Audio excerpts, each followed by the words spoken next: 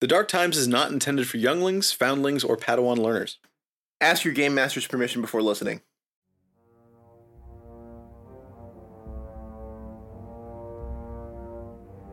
Do you know who it was you were trying to record? It was an episode of The Dark Times. And who sponsored you? It was just a pod. Who sponsored you? Tell us.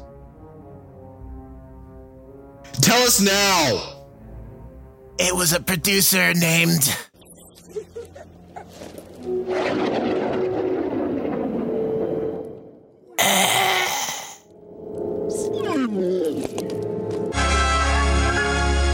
Hello, and welcome back to The Dark Times, a Saga Edition podcast. I'm Sam, your favorite hat on a hat bounty hunter. And I'm Steven, your favorite assassination worm. Aw, would you still love me if I was an assassination worm, Steven? No. You're venomous. Get away from me. We were poking a lot of fun at Zam before the start of the episode. That's true. And Discord server was having a bit of a riff with that whole chase earlier, I think maybe today and yesterday. And then, Sam brought it up to me and I was like, you know what? That was a convoluted assassination plot. So Dooku hires Django, who hires Zam, who gets a robot that uses like caterpillars or more like, centipedes to kill Padme. Only two, by the way. Only two there are. A centipede and another centipede. Never. So we were talking about this, and I feel like we have to mention it now also. Yeah. That Zam flees the scene. Anakin steals a speeder. Obi-Wan jumps after. They chase after Zam. Jango Fett also follows them to make sure Zam doesn't give him away, but also kills Zam while getting spotted at the same time. Yeah. He doesn't take the opportunity to kill Padme himself. Instead, he follows Zam. Yeah. He doesn't try and kill Padme. Kills Zam with a distinctive weapon identified by a line cook.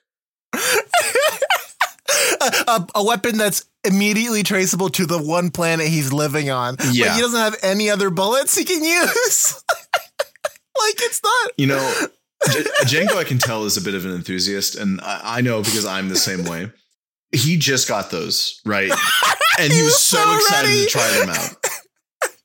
Because, you could kill Zam Wessel pretty easily just by shooting them. Yeah. But no, I got to use a cool poison dart. Just got him, dude. This is part of the contract with the Kaminoans. He's sick darts. Yeah, I get 6,000 credits a week. They gave me a kid, and I got these cool poison darts, baby. Best contract ever. Best contract ever. I don't fucking know who Sifo Dyas is, but these poison darts fucking rule.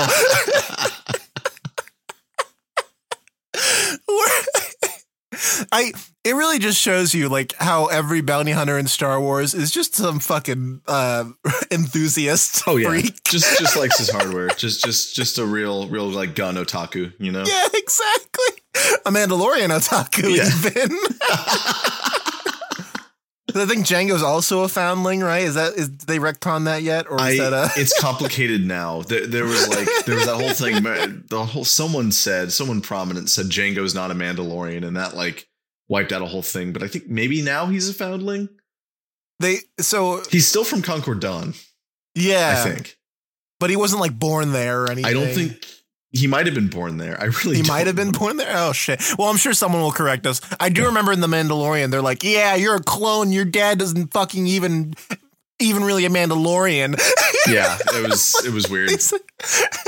I feel like, why did we even need to go and make it complicated? It's like, I don't know. It all got complicated when they decided that one of the coolest bounty hunters in the galaxy would be a clone of his dad. Oh, by the way, a quick mention to our listeners. If I sound a little different, I'm recording from a freshly moved in apartment that is largely empty. So there's a good amount of echo, probably. No, we've got Steven in the cube tonight, ladies and gentlemen. I'm in the torment cube. We've heard your pleas, and I have relegated Steven to the torment cube for the next podcasting hour. Oh my God. Once his crimes go punished and he atones for his sins, then we will return him back to the meat space. Steven, what's the premise of this week's episode? As much as I'd love to just talk about Sam Wessel for an hour. Yeah, we could do the Zam Times podcast probably down the line. In fact, that might be the Darkest Summer special. Who knows? But yeah, so we had a plan for this episode, and then like we kind of often do, something happened, and then we decided to do something different. Yesterday, that something was this time is I found a book, a revised core rule book edition book in a rotting pile in an embarrassingly poorly ran game store. I was talking like crumbs in the floor, like furniture strewn about. You know, they have rat folk and goblins just commuting with each other. The magic cards on display. It looked like an earthquake had happened and no one went to like straighten them out. It was It was a disgusting store. It was like how shops like that looked like 15 years ago. You know, when things were like a little rougher. We've hit a second renaissance, baby. Exactly. Clean up your fucking act. Better time to own a game store than right now, and it's a shame it hasn't been cleaned up. But that's how it goes. And you know, I was on the road in a smaller town, so it kind of makes sense. The shop owner was, you know, a piece of work too. But that's we're not on the game. Well, that'd be a great Patreon fodder. Like diners, drive-ins, and dives, but for game shops. Oh my god! Shitty game stores. Oh my god! Oh my god! Dungeons, Dragons, and dive bars, or something like that. Dungeons, Dragons, and taverns. I don't know. There's something there. It'd be like PC bangs, card shops, and game stores. I don't know. That's good though. I'm keeping if is G4 still a thing? Is Spike TV still a thing? We gotta call them up. They tried to bring G4 back. It's gone now. Damn, that was quick. Yeah, I remember hearing about that. I didn't know if they put it back. It's gone, and none of the people who were on it knew that it was ending a second time. Yeah, that's sad. It's rough. Really sad. Yeah. But so you found a book? Yeah, I found a book. I found Secrets of Tatooine. In 2001, Wizards published The Secrets of Tatooine by J.D. Weicker for the revised Star Wars D20 RPG. That's the edition that precedes Swissy, for those, you know, counting at home. Also the same game that the Nerf Rancher's daughter was from. Dirt. Death Dirt. Death Dirt and the Nerf Rancher's daughter. That adventure was written for this system, as was this supplement. A close cousin to Swissy. A lot of the math and numbers are transmutable. In fact, there's an official guide for converting from one to the other. And it's quite nice. It contains oodles of information about everyone's second favorite desert planet across all eras, including a full adventure and Shmi Skywalker's stat block if you ever needed such a thing. Wow. I looked at the stat block, folks. Reputation 0. Get owned, Shmi. That's great. But most prominently and perhaps most famously, though, complete pod racing rules. That's right, folks. There's a whole subsystem in this book that covers, and you'll see probably a little more detail than you wanted, pod racing in Star Wars. It's amazing. We've covered skill challenges a great deal in the past, and that's like racing is a prime example of how a skill challenge ought to be run in Swissy. This book offers something different, though, and we think it might be a good fit for your table. We're going to read the highlights unmodified from their original source. And I believe these could be easily adapted for Swissy, but that's not what we're up to tonight. I definitely do want to take a crack at bringing these closer to Swissy rules, but we're not here to do that. We're just reading now. My thoughts might change after we actually discuss these, but I think it might be one of those things where it's easier to adapt skill challenges inspired by this template and this these rules rather than trying to adapt these rules to Saga Edition. Does Definitely, that make sense? And I think that's wise, and we can have a conversation about that at the end here. I have some time slotted for that, but yeah, there's oh, thank God. Yeah, it's definitely going to be more like there's like a few favorite things that I would pick from this and then add to skill challenges, not the other way around. If you get what I'm saying. Sam, I'm going to hold it up to my camera here. The listeners can't see, but they can easily find this on their own.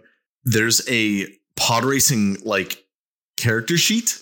Not a full HUD. Yeah. I love this. A full custom character sheet just for pod racing. It is incredible. It is like covered in your like Star Wars Y2K filigree. It's got the lap markers from Phantom Menace on it. It's got a funny little logo that says Mos Espa Arena Pod Racing on Tatooine. The sample character sheet is for Sebulba.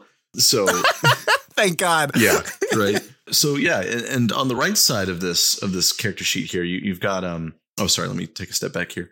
The sheet naturally tracks everything that you need to pod race. It's got 9 different traits that are all interrelated and to help you simulate your pod race. A few of these are top speed, braking, traction, cooling, defense, stuff like that. Yeah, you can already see where this is going. Keep in mind, this is a 2001 sci-fi RPG, so we are in the grit. Oh my fucking Death Race, the game! I'm so excited. We are in the crunch. Remember, this was the game they pared down to make Swissy. Swissy was like the simplified version of this game. So and on the right side of the character sheet, the I think they just call it the racing data sheet. You have the race track, which is a really, really funny name. It's not the rate like the map of the race. It is more like a condition track that tells you where you are in the race. In this subsystem, races are divided into stretches, and each stretch is numbered 1 through a maximum of 30 on this sheet here. As if your players couldn't get enough of it. There's 30 stretches in this race, baby. Yeah. Up to 30 stretches potentially, but you can there's a nice example race in here that I think has like 9 or something. But yeah. So obviously at the start of the race on the racetrack, you start at the first box right up there. And then like you'd expect, this is going to progress by rounds. And the rounds are a lot like normal combat with some exceptions. Ergo, you do roll initiative every round, and the action economy is a little tweaked. It's kind of cool. So the standard turn proceeds as follows. You roll initiative, which is going to be your pilot modifier plus your top speed. Then you're going to move.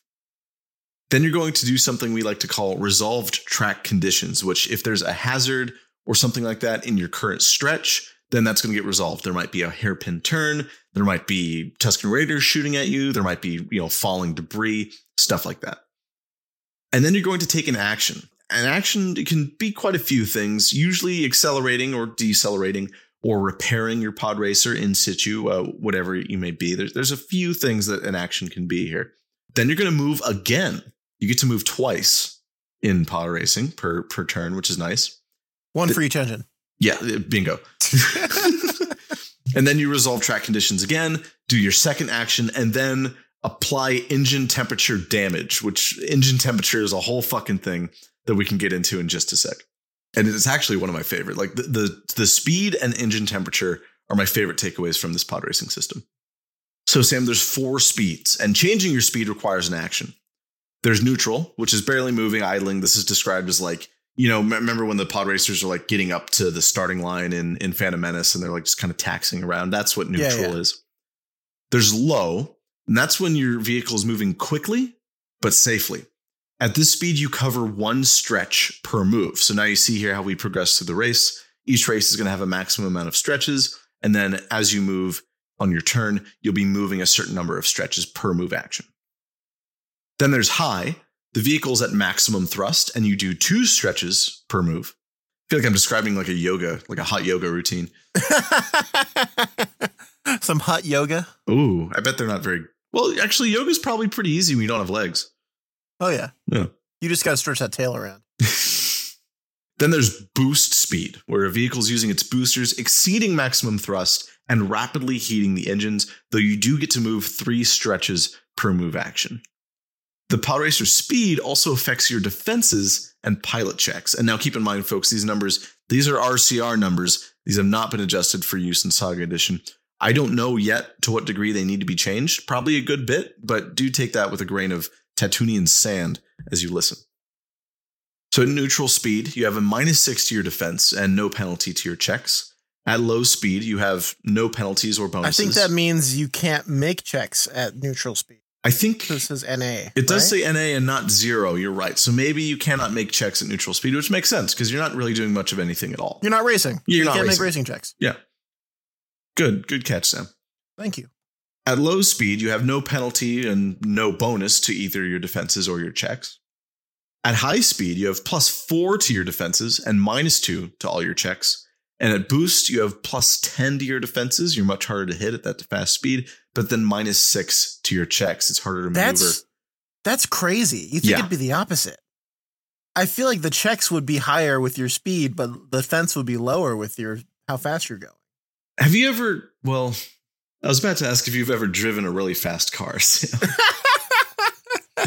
No. Trying to see how I can retort without making a fool of you. No, that's okay. That's what this podcast is for. That's a good point. Yeah. So Sam, you don't drive much. When you're driving a vehicle and you're going very fast, it's actually harder to maneuver. Turns are more difficult to take without spinning out. You've seen Initial D. You've seen NASCAR. That's fair. To take a turn safely, and the same applies to aircraft as well, actually, you have to slow down. Your radius of turning decreases as you slow your vehicle. A lot of words to say, things that move slower are more maneuverable, generally. Oh, then, yeah, that makes sense. Mm-hmm. That's why at boost speed, you're moving very quickly, you're very hard to hit, +10 to your defense, but it's much harder to maneuver your vehicle, hence -6 on your checks. Additionally, at the end of every round that you traveled at boost speed, you increase your engine temperature 1 step higher. There's 5 engine temperature steps, each with increasing penalties to pilot, greater damage at the end of your turn, and higher repair DCs to cool that engine down. We'll go into a little more detail about that later. So racing actions, the book lists quite a few examples. There's 2 categories of racing actions, but all but one of the actions are in one category. That's great. So these are called maneuvers. You can accelerate, decelerate, and these are to increase your speed on your turn. Obviously, if you want to increase your speed, you accelerate. There's a DC associated with that. The more you want to increase your speed, the faster you want to accelerate in one turn, the higher the pilot DC to do so. Same applies for deceleration as well. The other maneuvers are attack, ram, bump, avoid hazard, turn, roll, jump, and regain control. We'll go over just a couple of those in a sec, but most of them are pretty self-explanatory. And then you can also repair. You may spend an action to reduce your engine temperature by making a repair, and in Swissy we call it mechanics check, at the listed DC. Let's see here. The highest, like if your engine is critical temperature, it's a DC 25 repair check or mechanics perhaps to cool it off 1 step. That's while moving at speed. While moving, yeah, you do that. You do that while racing. I don't know. I might make that a 30. I'm imagining like Anakin doing his like boop, beep, boop, bloop, click, click, click, woo, like that sort of shit. I imagine is what's going on. Like properly venting and stuff like that. Yeah. Actually, let me just double check that. It cools you down 1 step, right? No way it cools you off all the way. Yeah, 1 step lower. Oh, and another note here. If engine temperature ever moves past critical, the engine explodes. I've exploded a pod in a game of chance. A couple of highlights from those racing actions. Bumping is actually really, really cool. This is definitely something I would take over to Swissy. Can only be attempted on a target in the same stretch as you. You make opposed pilot checks. The difference between the checks is compared to the out of control table, and the low roller gains that condition. We'll go over those in just 1 second. But first, we got to talk about regaining control. If you lose control, well, buddy, you better get it back. It's a DC 10 pilot check modified by any penalties from your out of control condition. So what's it mean to be out of control, Sam? Do you have any experience being out of control? Just emotionally. Yeah, exactly. So imagine that, but with a pod racer. That's too fast, Steve.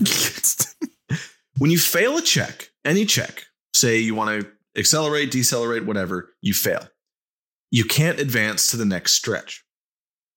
If you fail a check by 10 or more, you may lose control. Make another check against the same DC. So we're confirming our out of control here, Sam. If you succeed, you remain in control, but you don't advance. If you fail again, you gain a condition depending on how bad you fail. If you fail by less than 5, nothing happens. You just get a -2 penalty to your checks until you regain control.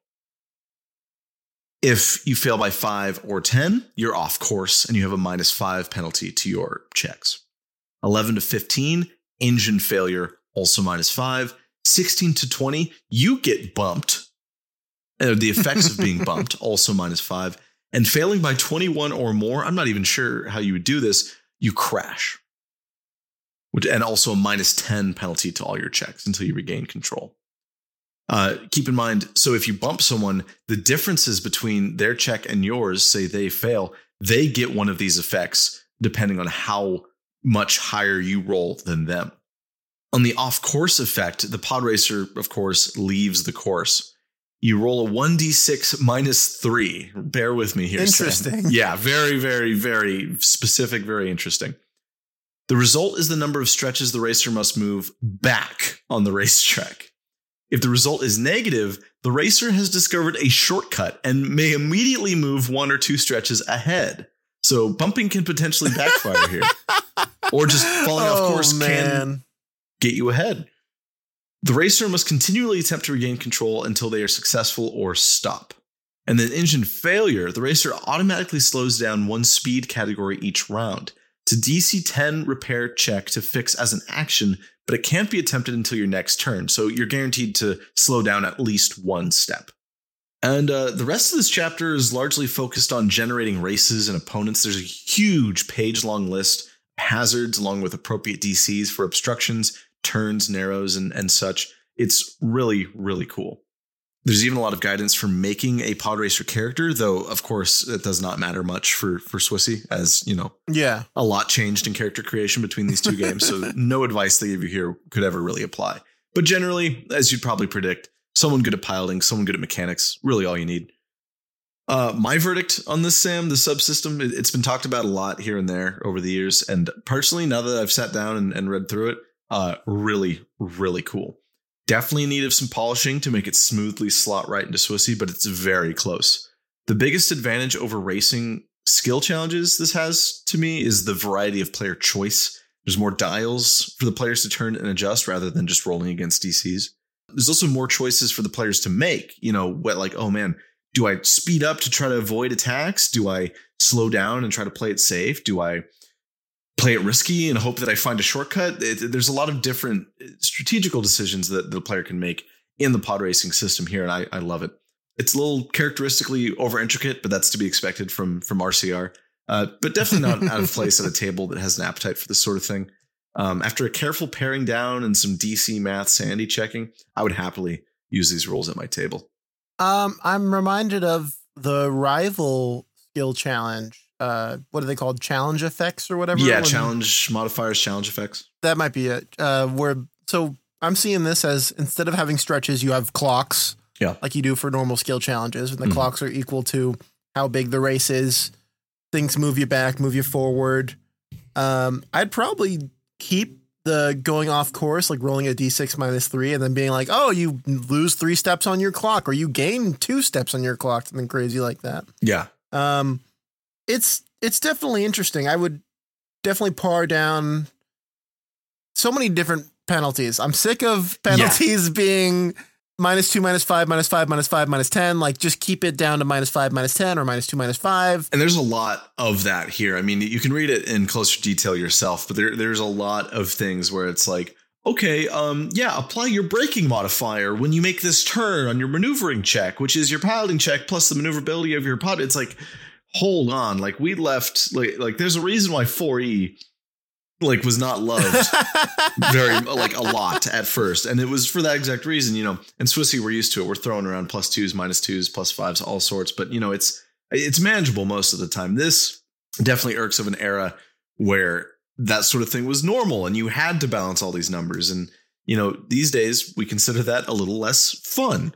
Crunch is great and all, don't get me wrong, but I'd rather spend time playing a game than doing simple addition just to figure out if I made the hairpin turn in my pod racer or not. Absolutely. I'll tell you one thing. I'm sure the list of hazards are going to be pretty inspiring for it's good. Using in Saga Edition. Really, really good. And again, check those DCs against what Saga Edition advises you. But yeah, it's a nice table. Really, really good. Very specific. You can piece together your own course quite easily. Heck yeah. Look like we're going to have time for the Boonta Steve classic at this rate. Yeah, I think you're right. What I want to do is like lift probably the stretches, and I like the 2 actions per turn with the movement. I'm having personal trainer like flashbacks, Steven. We're doing lifting, we're stretching. You're losing me here. It's a tabletop game. And the engine temperature, speed, and out of control systems, I love them all. And I would absolutely include all of them if I were to do this at a Swissy table. Heck yeah. Definitely. Well, thank you, Steven. That's really cool. I'm glad that just a random happenstance, just picking up a book at an LGS and. Oh yeah. Anytime I see a pile of dusty old RPG supplements in a corner of some shitty LGS, I'm like, oh, I gotta know if there's a Star Wars D20 book in there. And there sometimes is. All right, let's send you guys out into the break. Hell yeah.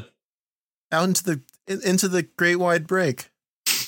A racer without a pod. Damn.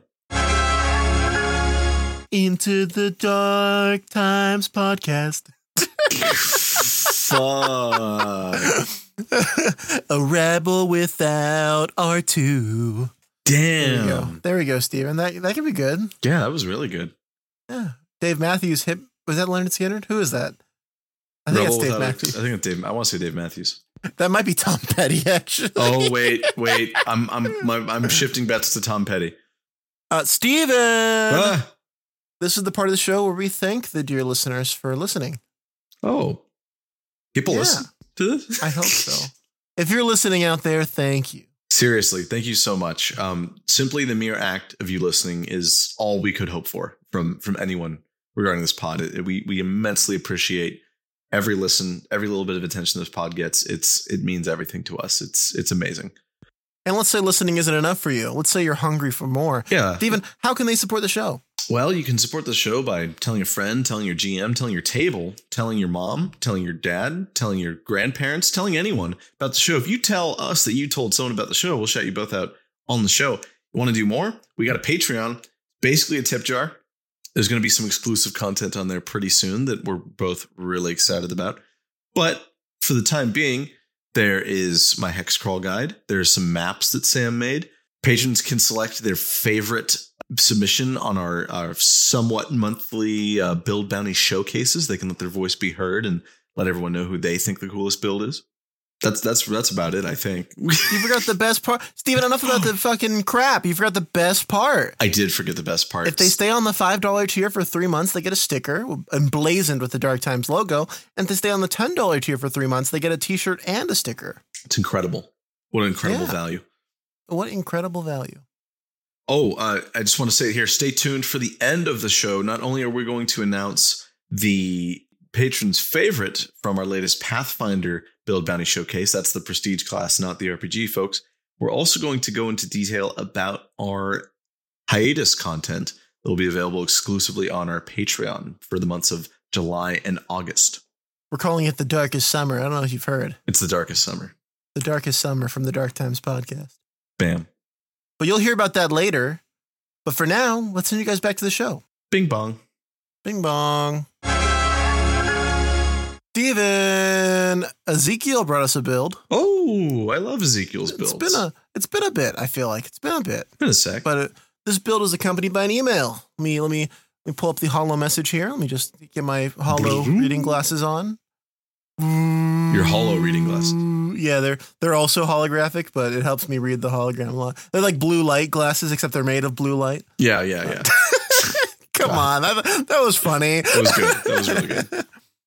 Hey, Sam and Steven, I made a build inspired by the Garrote, and as I think grappling is a cool mechanic in Swissy, I came across a feat, Hammer Blow, which I do not know if it affects grappling and would like your input on it.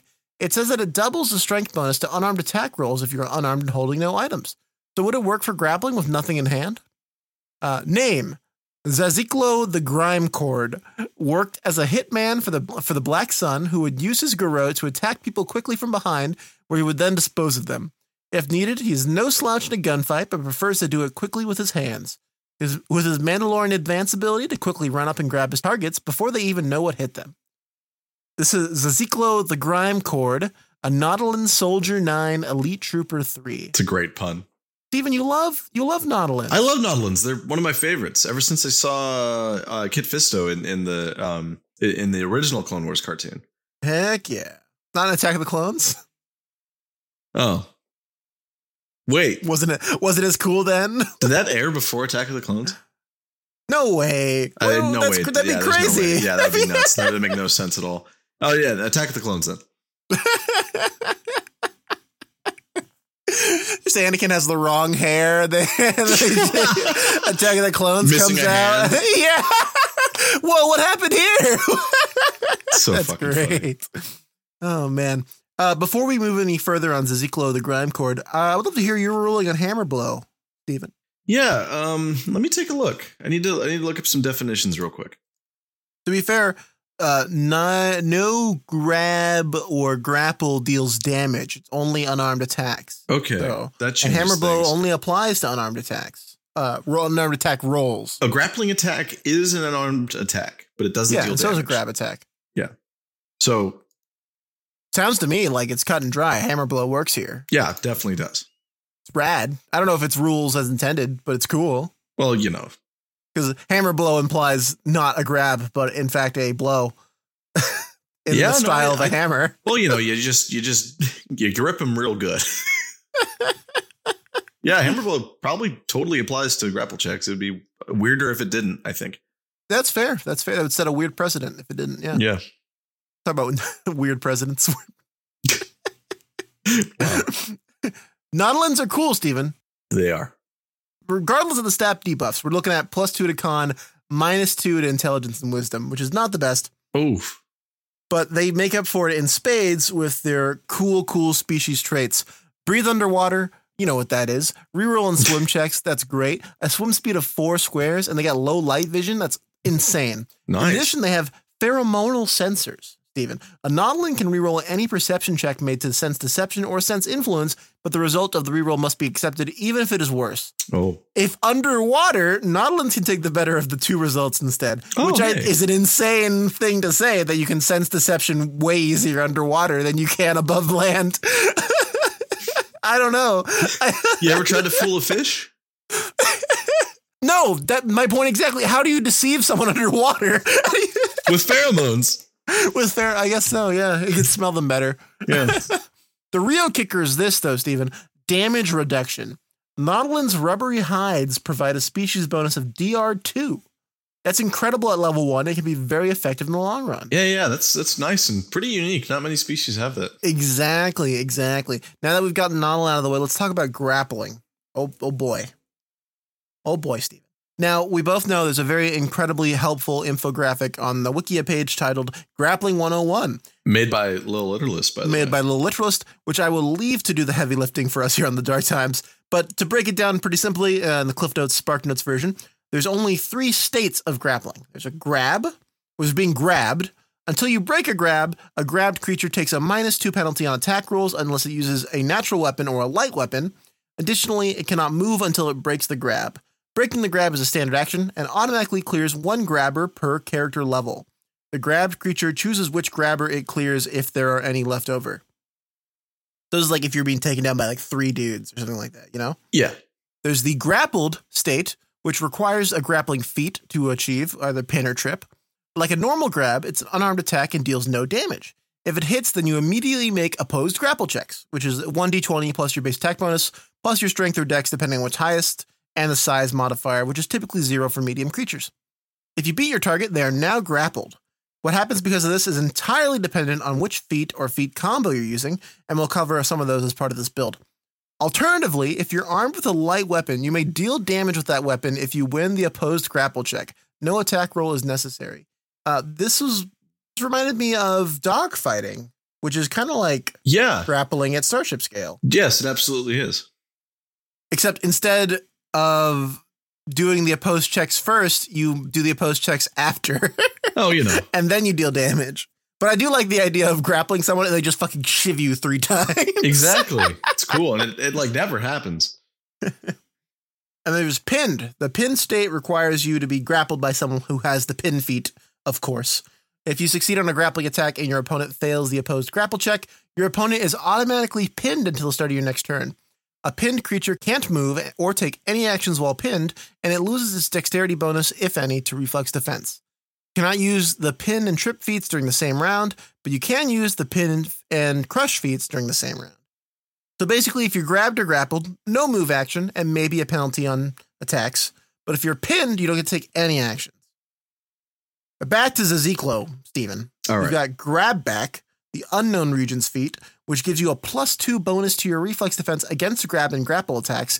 If an enemy misses you when making a grab or grapple attack, you can immediately make your own grab attack against that same enemy as a reaction. Oh, very nice. Insane. Special. If you have a feat that enables you to make a grapple attack, such as pin or trip, you can make a grapple attack instead. He also has grapple resistance from the Legacy Era campaign guide. It's another feat. You get a +5 bonus to your reflex defense when an enemy makes a grab or grapple attack against you, and you get a +5 bonus to all opposed grapple checks. All objects that you are holding or carrying gain a +5 bonus to the reflex defense when attacked as well. My question is, do you think these bonuses stack from grab back and grapple resistance? Let's see. They appear to be untyped. So, yeah. All righty. That's great. That's great. Untyped bonuses, man. Those are my bread and butter sometimes. Zaziklo also has Expert Grappler, which you gain a +2 competence bonus on the grapple attacks, which is great. Any bonuses to unarmed attacks when it comes to grabbing or grappling is a plus here. Also has the Pin feat, which you just talked about, right? But Zaziklo also has the Crush feat. If you successfully pin an opponent with a grapple attack, you can immediately deal bludgeoning damage to it equal to your unarmed damage or claw damage, whichever is greater. Classic. So with Martial Arts 1 and 2, increases the unarmed damage to 1d8, but the real star of the show here, Steven, is the Garrote. Steven, what's the Garrote do again? I know we're a little foggy on the Garrote. It's been a couple episodes. My brain has fogged for the Garrote, but let me tell you, my heart has not shrunk for the Garrote. The effects of a Garrote are felt on the target's turn. At the beginning of the grabbed target's turn, before it can take any actions, the target takes damage from the Garrote and moves down 1 step along the condition track. The target also suffers the normal effects of a grab. The target may attempt to break the grab as normal. So it's great. It's amazing, especially for a grappler. It's a CT killing, grappling Garrote. It's great. Yeah.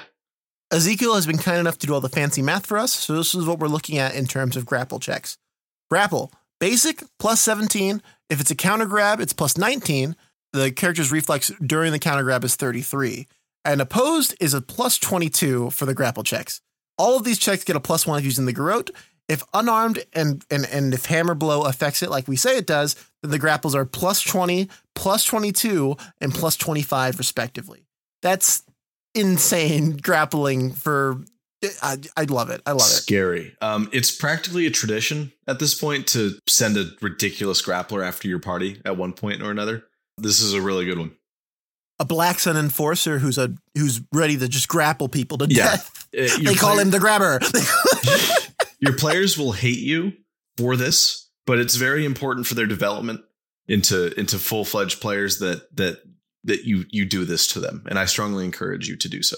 Absolutely. This is the grab grapple pin dynamic is a flourishing ecosystem of this game, and it should be utilized even. I don't think I see a lot of official, at least not a lot of official low-level stat blocks that use grab or grapple or anything like that. That'd be cool. Maybe some grabbing mooks. They call them the Grab Brothers. They grab you. Amazing. Thank you so much, Ezekiel, for sending in Zaziklo. I don't know how you would say that, Stephen. Zaziklo? Zaziklo. I like Zaziklo better than what I've been saying the whole episode, so we'll say Zaziklo. You know. Steven, do you have any trivia for us this week? I don't. You don't have any trivia for us this week? Then what the fuck do I even have you here for? What did you bring us anything, Steven? I brought the patrons' favorites from the Pathfinder Showcase. Oh, Steven, I'm getting a transmission from the Patreon. Oh, looks like they have made their decision on who the pathiest Pathfinder is. Let's open that up here, Steven. Here, I'll let you open it. You got your lightsaber letter opener for this, Steven?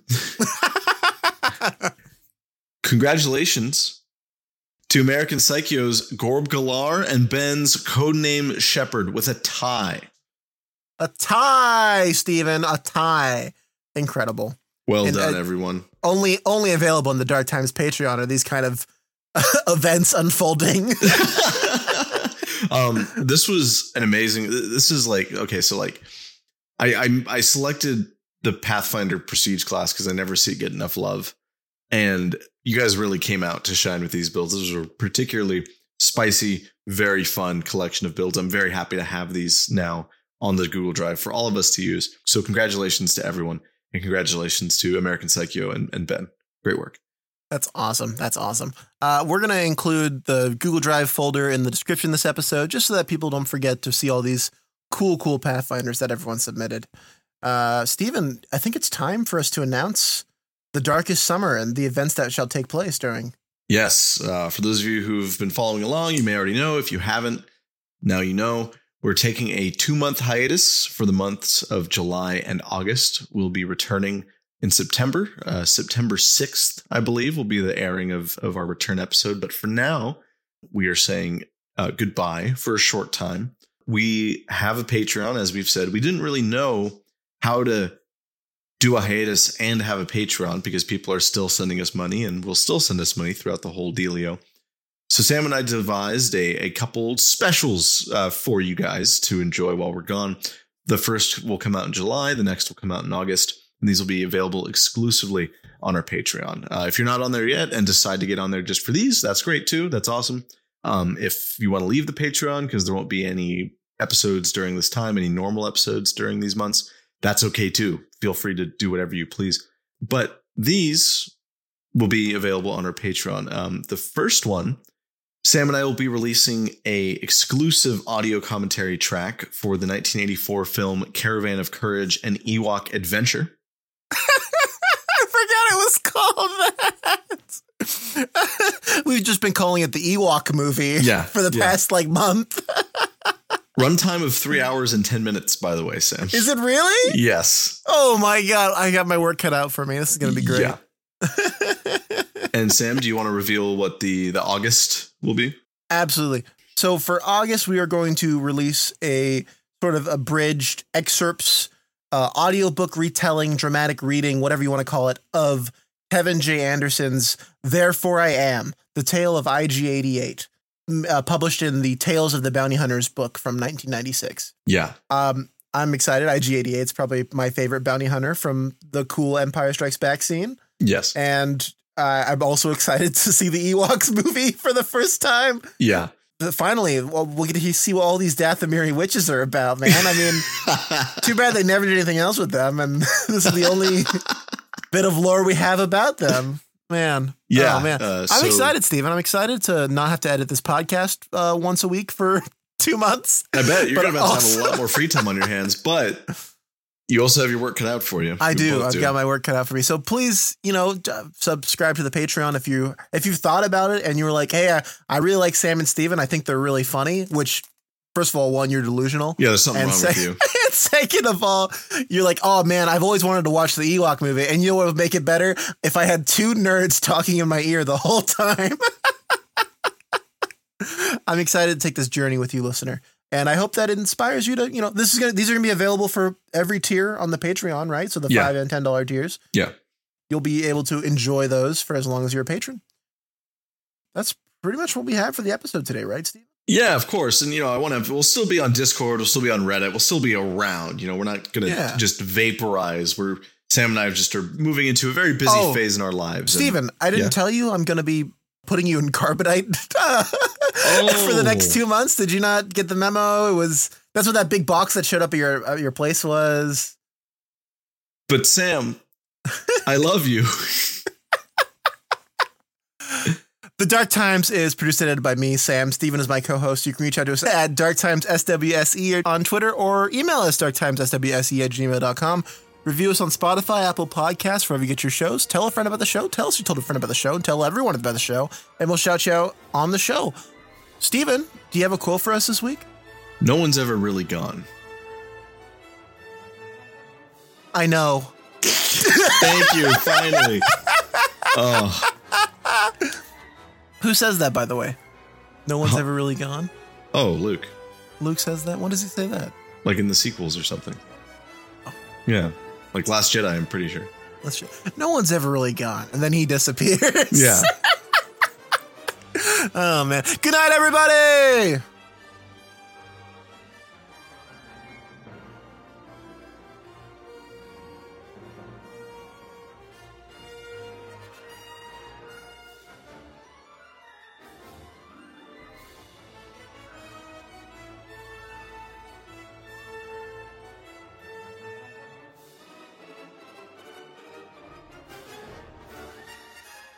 Do you think it cut Luke's life force even shorter to materialize the Sabacc dice from the Millennium Falcon?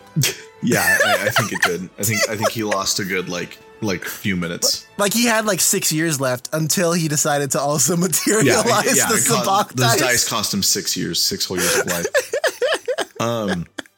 I was fishing for that I know earlier, but then I read like I'm the one in Carbonite, so like I should have said I know. But yeah, you get it. No, it was still funny. Okay, good. Okay, I think we got it. Yeah. I want to have a little segment just if you had any words to say to the fans out there. But Steven, you're about to do your first Dark Times hiatus. How are you feeling? Pretty good. You know, it's good. Are you proud of what we put out for the past? Yes. 2 years? I think almost 2 years. I'm very really? Proud. Yes, I am actually. I'm glad. Someone has to be. Oh man. Oh my God. This is like the retrospective, like, the music slowly fading out and we're getting softer and softer. Yeah. It's been a journey. I think I've learned a lot over the last couple years, not only about podcasts and editing and audio engineering, but also about game design. I feel like yes, and fucking interviewing Rodney is still probably my favorite episode of this show. Probably, yeah. I'm just because it was such a great conversation. I'm just so glad that we got to not ask rule questions for an hour and a half and just be like, I would love to know more about what it was like to be a freelance Wizards of the Coast writer in like 2007, you know? Yeah, it was enlightening. And I really hope, coming out of this hiatus, I really want to do more episodes like that. Absolutely. Maybe a cool Patreon exclusive. We play one of Rodney's games. Destiny 2. That's a good place to cut it. Yeah, perfect. That's great.